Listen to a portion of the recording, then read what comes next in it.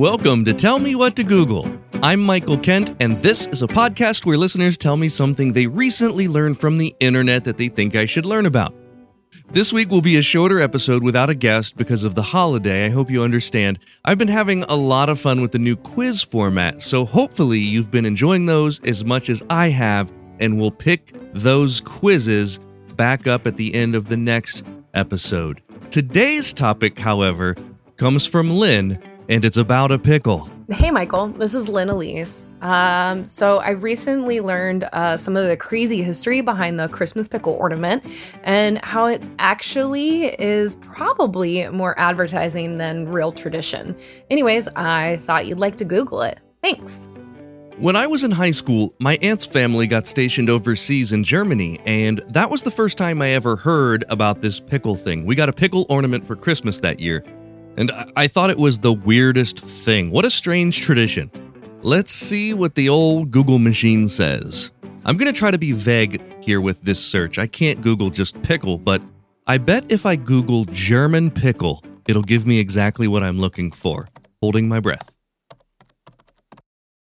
Yep, 100%. The first results are all about the Christmas pickle.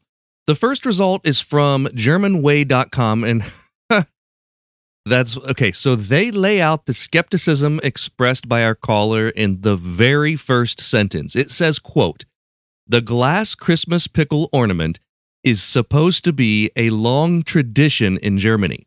But does this old German tradition really hold up to close scrutiny?" End quote. So there we go. It's not looking good for this being an old German tradition. Let's get into it. In fact, the article that I found about this topic was so thorough, I'll give you the website because they really do deserve a lot of credit here. It's German-way.com and search for the Christmas pickle ornament. The legend goes like this. Every year, a pickle ornament is hidden somewhere on the Christmas tree, and the family searches for it. The person who is first to find the pickle gets an extra gift from St. Nicholas on Christmas morning. And if an adult finds it first, they get good luck for the next year. And everywhere this tradition is talked about, it's talked about as an old German tradition. It's become a celebrated thing for many people. You can go to any Christmas shop in America and find a German pickle Christmas ornament. In Berrien Springs, Michigan, they've billed themselves the Christmas pickle capital of the world. Listen, Berrien Springs, I've never visited your city, but isn't there something else that you could claim for your town? Yikes. It's not just Berrien Springs, Michigan, though. It's obviously a huge thing outside of Germany. But there's a problem. Not many actual Germans have ever heard of it. At least, if you talk to older German people whose families have lived in Germany for generations, it's apparently not a thing. The article I referenced mentions that this is a frequent topic of discussion for American expats living in Germany, and it's definitely a thing that's promoted and sold in America as a German tradition, but it just doesn't pass the sniff test. We'll talk about why after a couple quick messages from our sponsors. I don't know about you, but this time of year, as it starts to get colder, we love burning candles around the house. Okay, who am I kidding? It's all year round. And our favorite candles are made by Daniel Joseph. They're 100% all-natural soy with braided cotton wicks and fragranced oils. And not only are they handmade in Evanston, Illinois, they're made from all American materials. Because they're made with soy instead of crude oil paraffin wax, they burn clean with no soot and they burn longer. We love the cashmere vanilla, but brown sugar and fig is great too, and you'll just have to go see it for yourself. Go to DanielJosephCandles.com. It's DanielJosephCandles.com.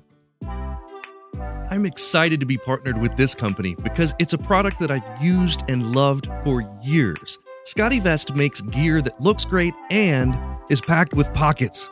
And as much as I travel, that's always been a huge perk. But even on years like this one where I don't travel as much, my Scotty Vest fleece is just as useful because I'm always carrying so much stuff with me. My wallet, my phones, my keys, my mask, and there's a pocket for everything. Not only that, They now have an awesome new face mask that allows you to even use a straw while wearing it. Go to scottevest.com, that's SCOTTEVEST.com, and use my promo code TELLME, all one word, for 15% off your order. That's scottevest.com and enter promo code TELLME.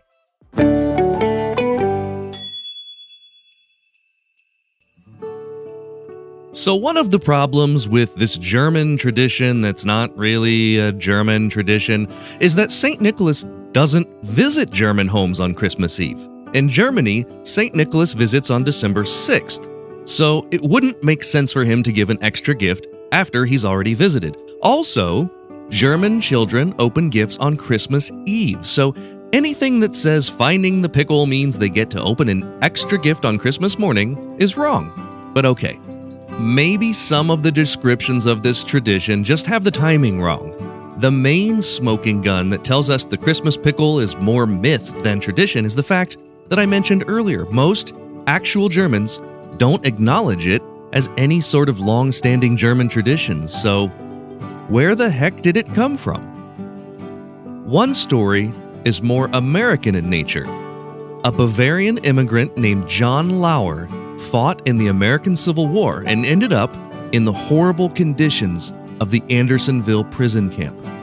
Starved almost to death, he begged the guards for something to eat and finally received a pickle, which nourished him to health and helped him ultimately survive the war. As the story goes, it was Lauer that started the tradition for his family of telling the story and hiding the pickle on the Christmas tree every year. Another story comes from Christmas pickle capital of the world, Berrien Springs, Michigan, which I should point out is also not in Germany.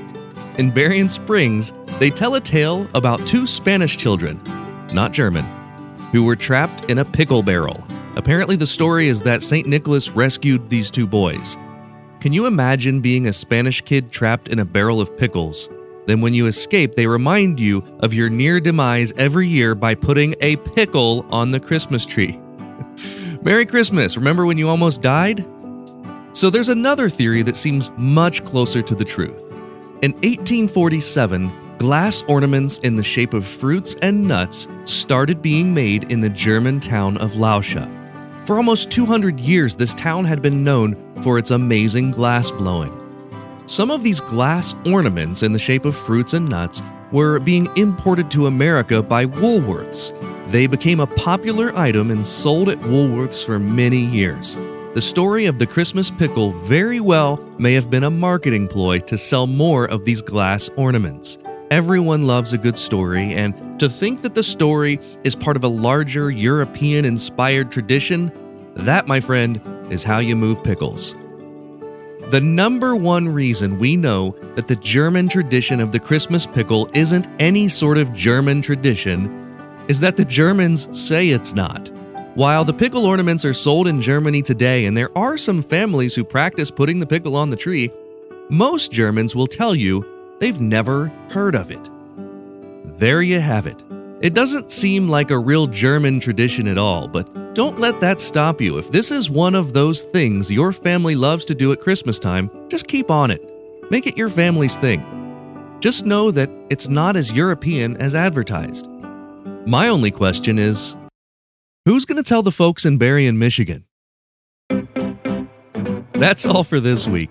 If you enjoyed this episode, please help me out by leaving a review of the podcast on iTunes, along with a sentence or two, and bonus points if you can work some sort of double entendre about pickles into your review. Writing a few words helps a ton to allow other people to listen and to allow other people to tell me what to Google.